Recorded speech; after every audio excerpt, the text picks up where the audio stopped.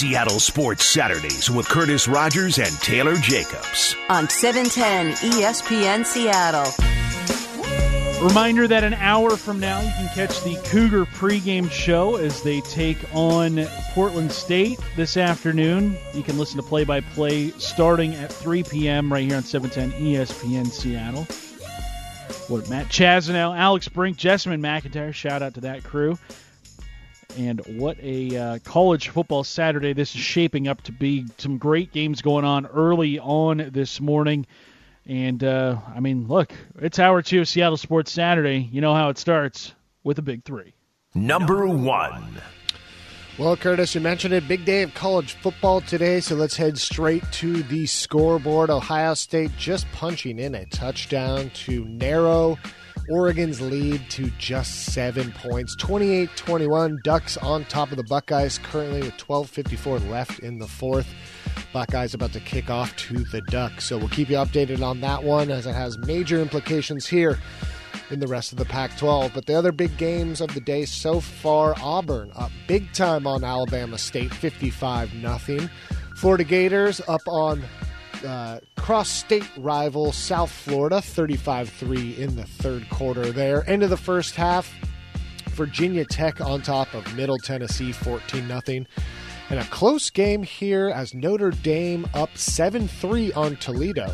But Toledo driving on the Irish there. We're going to keep an eye again, like we mentioned in the last segment. UW versus Michigan. Big matchup later today. Primetime, 5 p.m. And then the Cougs, like Curtis mentioned, kicking off a little bit later today against Portland State. So what will happen with the rest of the Pac-12? Well, it starts with Oregon, so we'll keep you updated as the rest of the show goes on. Number 2. Glad to see Brian Kelly didn't execute his entire team as he said he was going to do following the Florida State game. But, glad to see everybody survived this week. Yes. To baseball we go. For all of the space the Yankees were able to put between themselves and the rest of the AL wildcard teams with that 13-game win streak they had just a week ago, doesn't appear as though it's going to last, as they have now dropped 7 in a row and sit behind the Red Sox for the first wild card spot. As for those Sox, they're dealing with their own issues, as now 10 different players have spent time on the COVID list over the last couple weeks. They added Chris Sale to that number yesterday. It has been just a brutal stretch for that team. Boston outfielder Hunter Renfroe yesterday on a Boston area sports station said that Major League Baseball went so far as to tell the Sox to stop testing players so that they wouldn't lose any more to the COVID list. That's not good. That's not very ethical, Major League Baseball. Shame on you if that did happen. Keeping it in the tight wild card race, the Blue Jays appear to be the most dangerous team as they rattled off 7 straight wins of their own before losing Friday to the Orioles. And let's not forget about the Oakland A's either, who keep hanging around as well. All these teams within a game of each other. And oh, by the way, the Mariners, one of those 5 teams, sitting within a game of the wild card picture. These last 2 weeks, about to get real weird in Major League Baseball.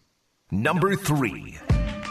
Well, the Basketball Hall of Fame will add a new class to its halls later today at 4 p.m., and it will include a Seattle basketball legend. The 16-person class of 2021 will be enshrined, led by former NBA superstars Chris Bosh, Paul Pierce, Big Ben Wallace, and Chris Webber. Boston Celtics legend and Seattle native Bill Russell also being enshrined for his coaching career, making him the 5th person to receive the honor of being a Hall of Famer as both a player and a coach. However, that's not the Seattle legend we're talking about. We're talking about Seattle Storm legend, our very own Lauren Jackson.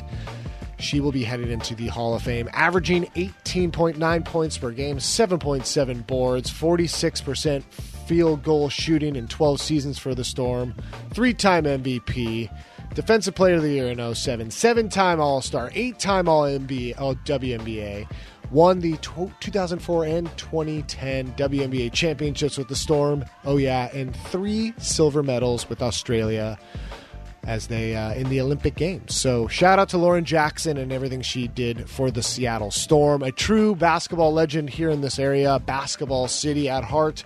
So shout out to one of our best, Lauren Jackson. Yeah, shout out to her. Shout out the WNBA. a couple weeks ago released their list of the top 25 players over the first 25 seasons in league history.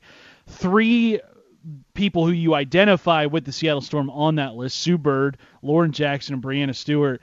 It's going to be really hard, I think, to pick.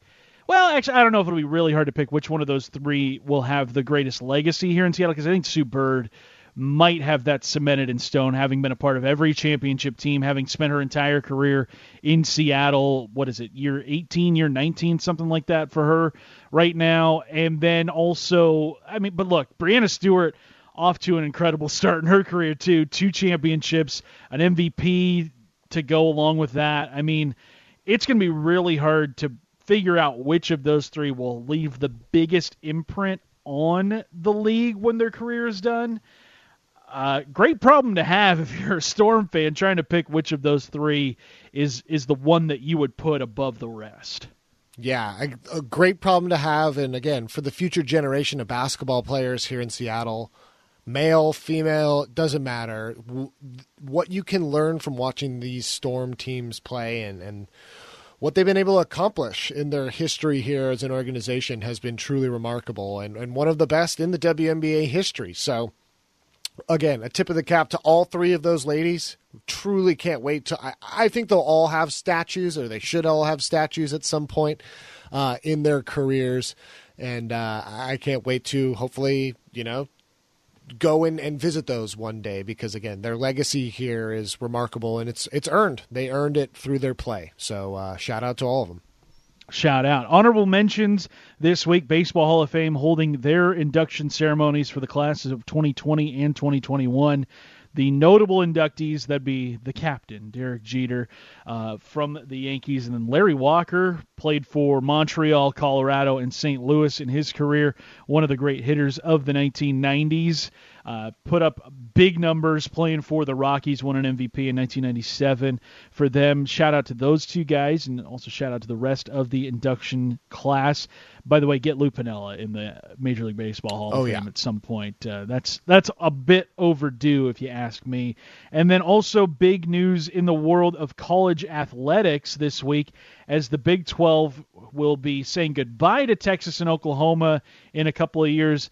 They will be saying hello to BYU, Houston, Cincinnati, and UCF beginning in 2023. So 2 years from now, those 4 teams will be added to the conference, kind of making the Big 12 the new AAC in a way, where you've got BYU and West Virginia are in the same conference. That doesn't really make a lot of sense, but we're going to make it make sense. BYU and Central Florida are in the same conference. There's nothing geographic about those rivalries, but you know what? We're going to see those matchups a lot more often in the Big 12. Just speaking as a Pac-12 fan, very disappointing to see the conference, A, decline expansion, and B, let BYU go to a conference that, look, they're going to add to the name value of the Big 12, obviously. That's why you bring in a school like that. Would have been nice to see the Pac-12 maybe reach out to BYU, even though, they're not in line with, the whole research institutions that the Pac-12, that all 12 schools are. They're a religious institution, which the Pac-12 hierarchy kind of scoffs at. But look, they're a big name brand, and I think the Big 12 is much better off today than they were a couple weeks ago when BYU was not a member of that conference. Yeah, and then, pardon me, think about some of the programs and what they're good at as far as athletics. I think it's a great sort of overall addition to them as they get some, a little bit better on basketball side of things, a little bit better on the football side of things, a little bit better on all the sort of Olympic sports side of things as well. So good on them. And it appears, Curtis, that the Oregon Ducks may have scored a touchdown. We're 35-21, 10 minutes left in the fourth here. So the Ducks, again, increasing their lead in Columbus. A lot riding on this game, so we'll keep you updated again as the rest of the show continues on. But Curtis, I'm getting those little nervous butterflies in my stomach right now. Yeah, big implications in that one, not just for the top of the Pac-12 conference, but really the college football playoff as well. I mean, Ohio State, everybody kind of assumes will be playing for a national championship this year. That could have a wrench seriously thrown into it if the Ducks are, in fact, able to pull this off here later on this afternoon, as we're, just about half a quarter away from finding out the outcome of that game. So we will definitely keep you posted on that one as we continue on here on Seattle Sports Saturday. But up next, it is time for some NFL headlines, Week 1 edition. You're listening to Seattle Sports Saturday on 710 ESPN Seattle. Seattle Sports Saturdays with Curtis Rogers and Taylor Jacobs on 710 ESPN Seattle. Week 1. It's here. It's real. We've got a game in the books already, Bucs-Cowboys. That went down on Thursday night. Coming down to the wire, Bucs get the last-second field goal to knock off Dallas, 31-29. We've got a full slate of games going on tomorrow in the NFL, so why don't we take a trip around the NFL just as we do every single Seattle Sports Saturday at about 12:15. Big news, big contract news, record-setting contract between the Steelers and T.J. Watt. Watt had been holding in, but they came to an agreement earlier this week. He's probably the best player the Steelers got, Taylor. That Watt family, I mean, they churn out linebackers and defensive ends and pass rushers better than just about any family in recent memory, but good to see a good player get rewarded. I mean, it's the Steelers, so I don't really like that part. But hey, T.J. Watt setting records with his bank account here. Yeah, well earned, and yeah, I'm assuming the conversation over the next few years will evolve into TJ versus JJ and who has the better career long term. But yeah, well earned contract. Hopefully, Curtis, like you said, it cripples them a little bit financially, and they can't quite afford a couple players, and those players maybe find a way here to Seattle and then end up helping them win a Super Bowl. I would not be opposed to any of that. So congrats to TJ Watt. But Steelers, I hope your pocketbooks are a little bit lighter over the next few seasons because of it.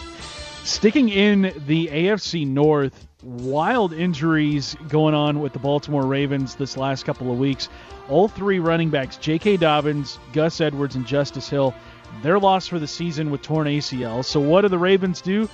They hit the rewind button to 2016 and sign Latavius Murray, Le'Veon Bell, and Devontae Freeman, which would have been the greatest running back stable 5 years ago. Now those guys all kind of clinging to life in the NFL. But those three guys are now the Ravens running backs heading into Week 1. There were a few Seahawks fans out there kind of wondering, would the Ravens dip into the Seahawks running back room and try to trade for one of those? Because right now there's, 5 guys the Seahawks are taking into Week 1 here with Carson and Penny, Collins, Homer, and Dallas. I mean, that's a lot of running backs to have at one time, but looks like the Ravens are going to try it out with the veterans, the guys who are on their last legs here. Taylor, when you look at that running back room, it is not J.K. Dobbins and Gus Edwards anymore. Do you think Baltimore is going to have maybe as good of a year as everybody had kind of anticipated them to have prior to the injuries, or do you think these are going to be ones that we look back on in December and January and say, man, if they had just had some healthy young running backs, this season could have turned out a lot differently? Well, to me, I think the DeMarcus Peters injury might be the bigger impact for them, because we've heard some of the people actually liked Tyson Williams as that third back for them, a sort of third down change of pace back, originally behind Dobbins and Edwards, and he was in that battle with Justice Hill as well. So, look, don't count them out. The playbook's not going to change. They still really much care about that run game and want it to be a focal part of their offense. You might see Lamar Jackson take a few more of those designed run plays, but don't be surprised, again, if this Ravens team is still running the rock. A couple of these guys might make the team in Murray, Bell, and Freeman. And look, if they still need some help, Seahawks could still potentially be a trade partner for them in a couple weeks from now. So that's not off the table completely, Seahawks fans.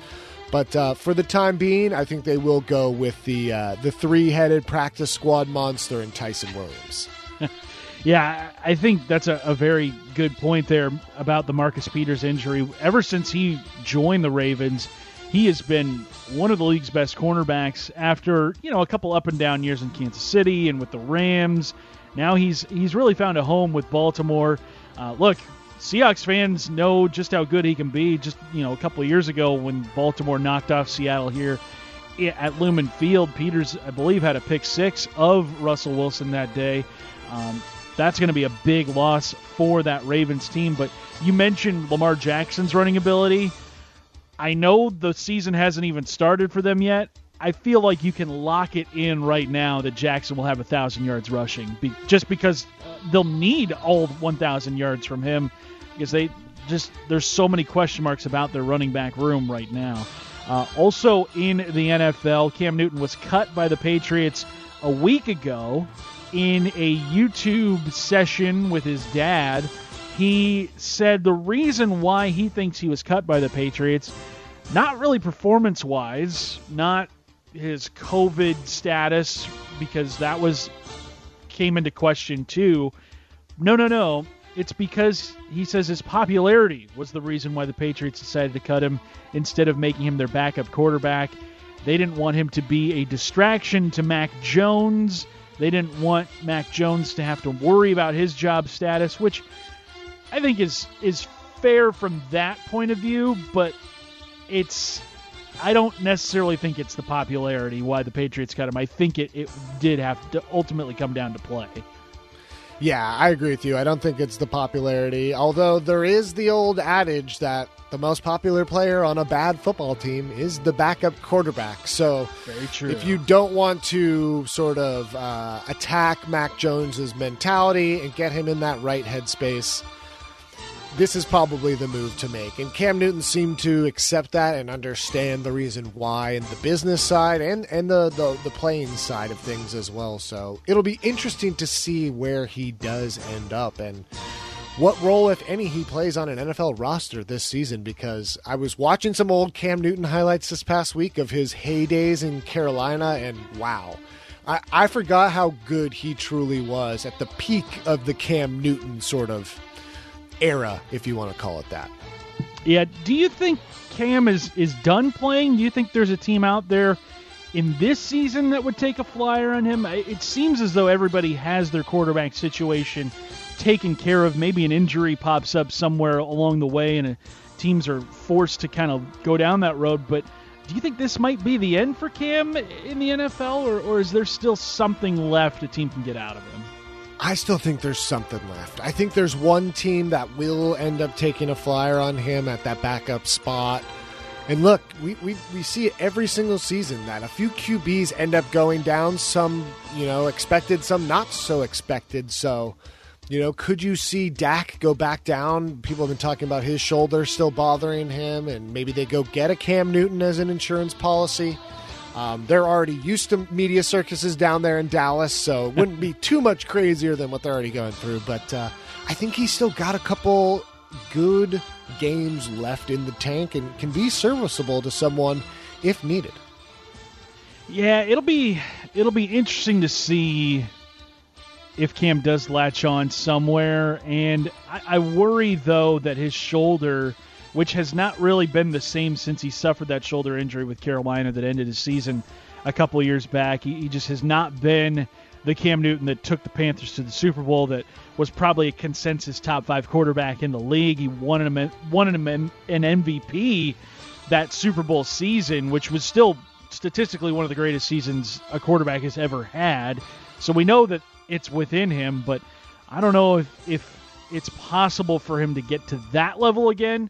But if you need a quarterback to win you a game, any game, at least from a backup standpoint, I don't think you can do much better than Cam Newton, because, look, he won the Patriots a few games a year ago, nearly beat the Seahawks here in Seattle all by his lonesome.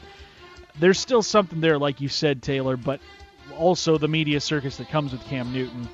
What team wants to put up with that? We've seen Bill Belichick move on from him. We saw Carolina move on from him. At some point, the media circus cannot be all that Cam Newton has to offer. So at some point, his play has to stand out above the craziness that he brings to a team. And right now that's not the case, and I think that's a part of the reason why he was let go. Some quarterback news across the NFL, too. Carson Wentz, he will get the start for Indianapolis. That was announced yesterday. And then Trey Lance off San Francisco's injury report. He'll be in uniform Sunday. Still have not really gotten word as to who San Francisco's starting quarterback will be this year. From what I saw in the preseason, Taylor, and I'm thinking you probably saw the same thing, Trey Lance has to be the guy, right, for San Francisco? Like, that just, it can't be Jimmy G again, can it? Look, I agree with you. If I'm the coach, Trey Lance is my week 1 starter, if healthy, all things considered. But like you said, Curtis, I think they're going Jimmy G. I think it's going to be Garoppolo to start the season. I think we might get 6 or 7 games into this Garoppolo season before we see the calls for Trey Lance become too loud and they end up putting him in. But look, the longer they want to keep Garoppolo back there, the happier as a Seahawks fan that's going to make me. So keep Jimmy G back there all you'd like. Let Trey Lance, give him a couple years, give him a little bit of time to grow. He's like a plant. You have to nurture it. You have to let it, you can't rush it. Can't rush out the product. So take your time, Niners. No rush on that one. Maybe in 3-4 years he's ready. Yeah, you got to keep him in the pot that he came with from the nursery. Yeah. You can't just plant him out in the yard just yet. You got to, have him establish some roots first. Then you can put him out in the yard. I would be more than okay waiting a couple of years. I would say like 4 or 5 years before we ever saw Trey Lance. I think 6, 7, 8. Yeah. Yeah. Just the greatest backup quarterback ever, Trey Lance. Keep him on your bench as long as possible, Kyle Shanahan. You don't need him. You got Jimmy G. Why would you ever need Trey Lance in your starting lineup? Coming up, still to go on Seattle Sports Saturday, we need your shout-outs. Text those into the Mac and Jacks text line 710-710. We'll get to those in about 15 minutes or so from now. But up next, what will be the storyline of this Seahawks game come Monday? What are we going to be talking about a couple days from now when we reconvene after the Seahawks take on the Colts? We'll talk that next here on Seattle Sports Saturday.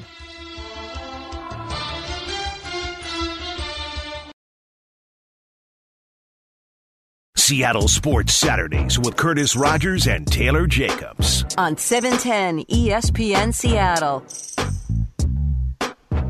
Getting tighter and tighter in the horseshoe this morning, early afternoon. Ducks ahead 35-28 on the Buckeyes, 7:20 left to play in that one. We are still rolling along here on Seattle Sports Saturday. We need your shout-outs. Text those into the Mac and Jacks text line 710. 710 is the number to text if you want yours read on the air. But Taylor, Seahawks taking on the Colts tomorrow, week 1. Nowhere to hide after week 1. Everybody will know where this team stands, and the talking points that are come of it are going to be numerous, obviously. That's just how it is in the NFL.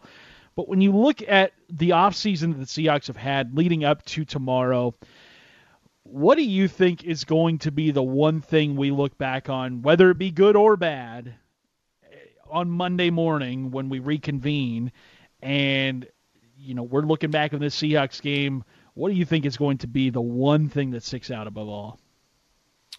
Well, to me, I think it's going to be, again, for good or for better or for worse, I think it's going to be the lack of KJ Wright out there, and whether or not the linebackers did enough to make you confident that you don't need a KJ Wright, or you didn't need that KJ Wright player on this team, or it's going to show you that you did, and that linebacker spot, maybe they were a little bit early in trying to think that they could go out and move on from a player of that caliber early. But to me, I think that's where a lot of the focus will be. Bobby will be that stalwart, the consistent force that you're used to.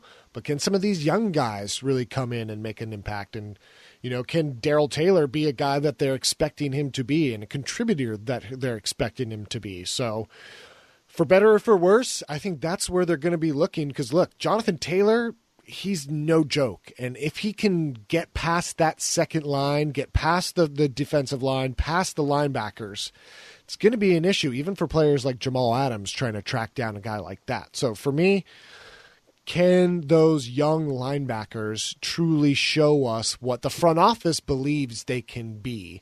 But what about you, Curtis? Where do you think your eyes will be drawn to in this first matchup? Well, yeah, you mentioned Jonathan Taylor there. He averaged 5 yards a carry as a rookie a year ago, had over 1,000 yards, had double-digit touchdowns, too. He was a force for that Colts offense, and I think he's going to have an even bigger role this year, especially if Carson Wentz doesn't have the bounce back that I think a lot of Indy fans are hoping he will have, especially now that he's back with Frank Reich, who was the offensive coordinator during Wentz's best seasons in Philadelphia. I think, to me, there are going to be two things that we talk about on Monday, and really it's kind of the two things that have been a huge focal point of this offseason. For me, the offense. What will the Seahawks offense look like? Will they have struggles? Will they have successes? I think there's going to be – I don't think it's going to be as seamless as we're kind of hoping and as seamless as it has been talked up. I mean, look, this is an offense that is almost just – it's almost opposite of what we kind of expect from a Pete Carroll offense or a team that Pete Carroll has coached. It's always been, ground and pound and get 4 yards, run, pass. But no, Shane Waldron, his offense is all about, getting guys in space and keeping the defense honest and off balance and going a lot of east to west, not necessarily a ton of north and south. So when I look at this offense, that to me is going to be the biggest story coming out of this game on Monday. Now, defensively for the Seahawks, I think the secondary, that's going to be what I see from this team, or what I'm going to be watching for tomorrow, is how are they going to handle going up against Carson Wentz. The safety play, I think, will be fine. Diggs and Adams, one of the best combos in the league at that position. But the cornerbacks, DJ Reed, John Reed, you've got Sidney Jones, who is going to play a big role, and he's only been here for a couple of weeks. You've got Trey Flowers, who a lot is expected of him, not necessarily because of his play in the preseason, but just because Pete Carroll has basically said, look, this is your time. Like, go out there and show us why we believe in you. And to me, that just – the secondary where it currently stands with the defensive backs, with the cornerbacks especially, it's very unsettling, and I worry that it could have a negative impact on this game, even with Carson Wentz at quarterback, who we saw a year ago with Philadelphia. He was garbage against Seattle, let's be honest, but that was then, this is now. Yeah, totally. And you'll also kind of worry, and we got a text in from the, from the 253. If Wentz gets knocked out, Eason might come in and he might be even better than Wentz. And that's not what you necessarily want to see. So let's keep this injured version of Carson Wentz maybe upright and under center as long as possible. But no, you mentioned the cornerbacks there, Curtis. Great point. It's been the talk of the offseason, one of the focuses of the fans and reporters and everyone, who's going to be playing where. There's a long tradition of great corner play here in Seattle under the Pete Carroll era. So will that continue? But to me, of the two opening games, the Titans and the Colts, boy, I'm glad the Colts are the first game up, and it's not going to have to be A.J. Brown and Julio Jones week one on trying to figure out who's who. Let the guys get settled, let them figure out, let them play a little injured Carson Wentz, overthrowing dudes, making weird throws like he's filming a YouTube video back in high school. That's what I'm expecting. With garbage can trick shots. If you haven't watched that video, by the way, do so immediately. Just YouTube search Carson Wentz trick shot, and it is Carson Wentz when he's probably, 14 or 15, just pimply face. He's got bangs. He looks like someone who is very much 14 years old in that video. Very corny, trick shots. It's great. It is a great watch. One of my favorite YouTube videos really out there. Shout out to Carson Wentz for blessing us with that. But speaking of Wentz, and hopefully he's, having accuracy issues tomorrow, what do you think he's going to bring to the table against the Seahawks team? Do you think he is going to help or hurt Indianapolis? Because, look, he might be the ultimate wild card at quarterback in the NFL, not just, with this Colts team, but maybe in the entire league, because Wentz had some good years in Philadelphia. You cannot forget about that 2017 season when, if it weren't for him, the Eagles would not have been in position to do what they did in the playoffs. Obviously, Nick Foles won the Super Bowl for Philadelphia, but they would not have been the top seed in the NFC if it weren't for the regular season that Wentz put together. Do you think that quarterback is long gone, that, boy, that was just a flash in the pan, it was one good season from Carson Wentz? Or is there a quarterback within him that can still lead a team back to the playoffs? Yeah, I don't know if that quarterback's completely gone, but I don't know if he's completely back and that is who he is. And coming off an injury, and this being your first live football action from that injury, if I had to bet, I'm not a betting guy, we talked about it earlier, but if I had to bet, I would bet that he does not help his team and that it's more of a hindrance that he tried to get himself out there to try and be that guy than to let Eason, the heir apparent, who's been healthy, who's been getting some of these reps, potentially go out there and start this game one for you. And look, I can never tell a competitor what to do, and that would be foolish of me. I know his drive. He wants to be out there no matter what. 100%, 10%, 1%. He wants to be out there fighting with these guys, but you start to think it, and we'll find out probably pretty early on in the game tomorrow whether or not they should have gone with a guy like Eason, younger guy, even win or lose, to just let Wentz get a little bit healthier, knowing that it's just the first game, and maybe if you buy him a little bit more time, it helps him longevity-wise in the season. So to me, I think we might be talking about Wentz hurting this team by trying to force himself out there and trying to help his team. Yeah, because, the recovery time for the foot injury that he suffered was between 5 and 12 weeks, which is a very wide window for anybody to return from. And he came back, I believe, after just 4 or 5 weeks of rehab, which, tip of the cap to him for being able to come back as quickly as he did. Same with Quentin Nelson, who will likely be out there too for the Colts in week 1 on the offensive line. But look, I don't think Wentz is going to be as mobile as he has been in the past, because he's kind of a, hate to use the cliche, sneaky fast. But he's somebody that does use his legs to keep plays alive. He has always been that kind of quarterback. Luckily for him, Jadeveon Clowney not on the Seahawks roster anymore, so he doesn't have to worry about getting his head dragged into the ground. But shout out to Eagles fans who still aren't over that. But look, this Seahawks game tomorrow, I am very much looking forward to how the Seahawks pass rush goes up against the Colts. And is it going to be what we saw from them in the second half of the season? Look, you've got Carlos Dunlap right now. You've got every other guy that was there a year ago, pretty much. Benson Mayowa. You've got Alton Robinson. Look, you bring in Kerry Hyder Jr., who had double-digit sacks a year ago for the 49ers when he was pressed into duty, filling in for Nick Bosa. I look at this Seahawks defensive line and this pass rush, they could kind of wreak havoc at times, or at least that's the potential of this group. And as we know, Carson Wentz, not a good quarterback when he is staring down the gun barrel like I would anticipate him to do, even with how good of an offensive line the Colts have. Yeah, I agree with you. My prediction, again, is sack lunges for a couple players on this Seahawks defense, and don't be surprised if you see Adams coming off the edge. Don't be surprised if you see Dunlap shifting over and doing some unique stuff with the way he lines up as well. And yeah, look, this is an opportunity for them to come out and really show who they are. Again, both sides of the ball, defensively and offensively. We heard about it all offseason about the defense and them trying to get better and all that. And then you heard about the new offense and the whole new system that they did put in place there. So a lot to be discovered about the Seahawks team. And I think pretty early on, first half, a lot of the impressions will be pretty clear about where this team can go this season. Coming up next, we will get you set for Cougars pregame, which starts at 1 o'clock.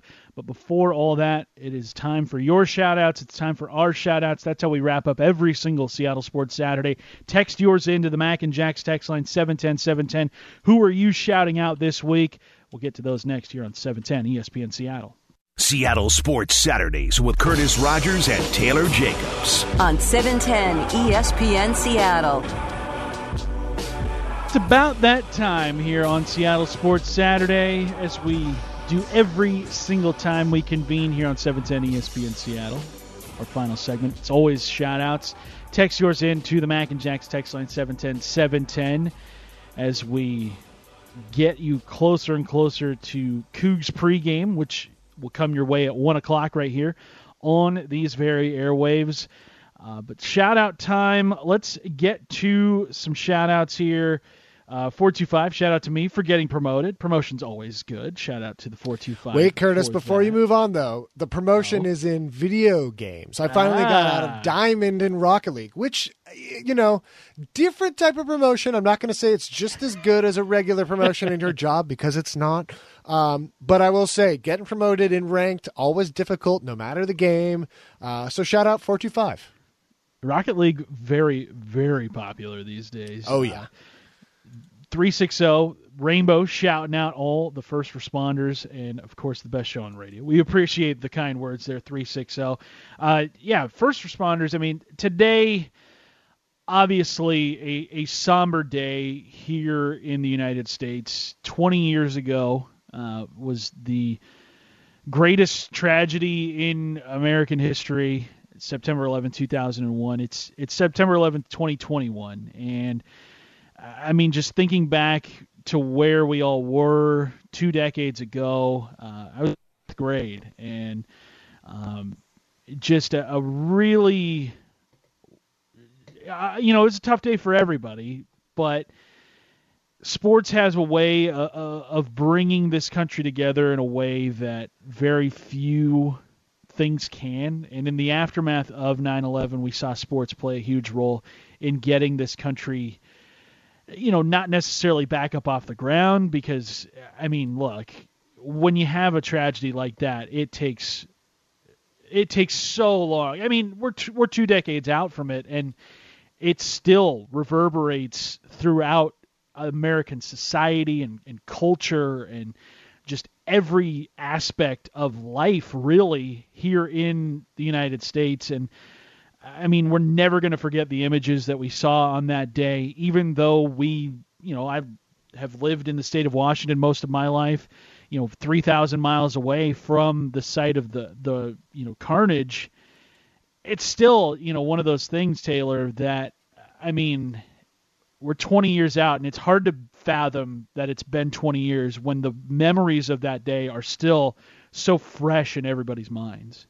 Oh, yeah, I can still hear my mom telling me that this is the day the world will change forever. And it did, and it has since then, and things have been quite different. And it's a lot to think about, right? There's so much. You think about all the pain of the day.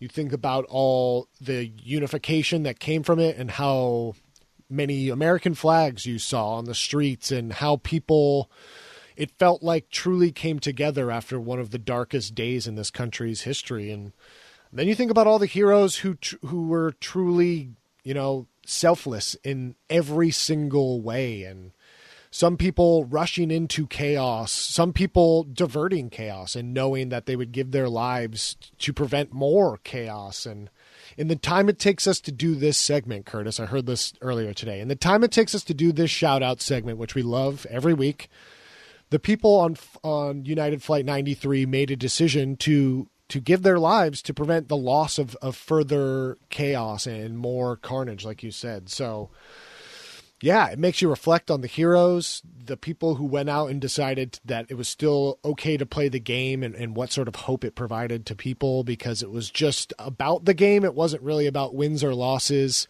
The image of Sammy Sosa running to the outfield with that American flag and all the flags waving in all the games, football, baseball, across the country, and even around the world, the unification of people coming and standing behind this country. So I encourage you today to reflect on some of the positive. I encourage you to also reflect on some of the negative that we went through and the people who lost their lives and aren't here anymore, and the people who were selfless in all of their acts. So I encourage you to use your shout outs this week and today, more importantly, to think about that. Yeah, absolutely. I mean, I think there are less and less things that tie all of us together, just as we all kind of go our separate ways throughout the week and whatever. But those of us who were alive 20 years ago today, that is something that we all kind of share, and we all remember where we were when we found out the news of just the first plane hitting the Twin Towers, and then the second one, and the Pentagon, and then Pennsylvania. I remember where I was. My dad woke me up that morning, and what was wild about that is about a month prior, we were in New York City, my family on a vacation, and we were on a boat tour that was on the harbor in New York there. You got to see the entire skyline. We saw the Twin Towers. And just as a fifth grader, you don't really remember, you're on a vacation like that. You don't really understand the entire significance of all that. But, just a month after the fact, it really, hit home like, wow, I was in that city, and now all of a sudden there could have been somebody that we came into contact with that may have lost their life that day. Who knows? But it is so hard to fathom, even 2 decades out, the amount of destruction that happened that day. And you hope and pray that nothing like that ever happens again anywhere in the world. Like, I don't want that to happen to anybody ever again, because it is still just so hard to fathom, just all that went down that day. But look, it hasn't happened since, and you just kind of hope that it continues on that route, because, boy, it has been, a lot of healing has happened since then. I still think there is still a lot of healing that can take place over the next 20 years, and it's not, ever going to go away. You just got to take it, 1 year at a time, especially, on a day like today, whenever September 11th comes around, you always got to take time and reflect. Yeah, and one quick thing, of course, the first responders, the policemen and women, the firefighters, every single one of them who rushed in. And then one thing not to overlook, Curtis, how about the hundreds of search dogs and search animals that helped out during 9/11 and for months helping to look for people and bodies and help clear, rubble and wreckage, and to be a part of that process. And, oftentimes the pets get overlooked in these things, and they're not pets. They were just as part of the process as anyone else. And there's many great stories and inspiring stories to look for. So I encourage you to look for those stories today. Yeah. Just take some time to reflect and, be nice to somebody, pass it on, because this is a day where so many of us are looking back and just, kind of still shaken a little bit by it 2 decades later. But you know what? Day by day, it may not get any easier, but look, it puts it even into more perspective every single day that passes since September 11th. But that's going to do it for us here today. We've got so much just in store here on 710 later today. We got Cougar pregame coming up next. We've got Mariners taking on the Diamondbacks in Game 2 of the 3-game series. So he is Taylor Jacobs. I'm Curtis Rogers. Make sure you are downloading the Seattle Sports Saturday podcast wherever it is you get your podcasts: Apple Podcasts, Google Play, Spotify, 710sports.com. Every hour of every show is available for you at your fingertips. That's going to do it for us. We'll be back with you in 2 weeks from now, right here on 710 ESPN Seattle.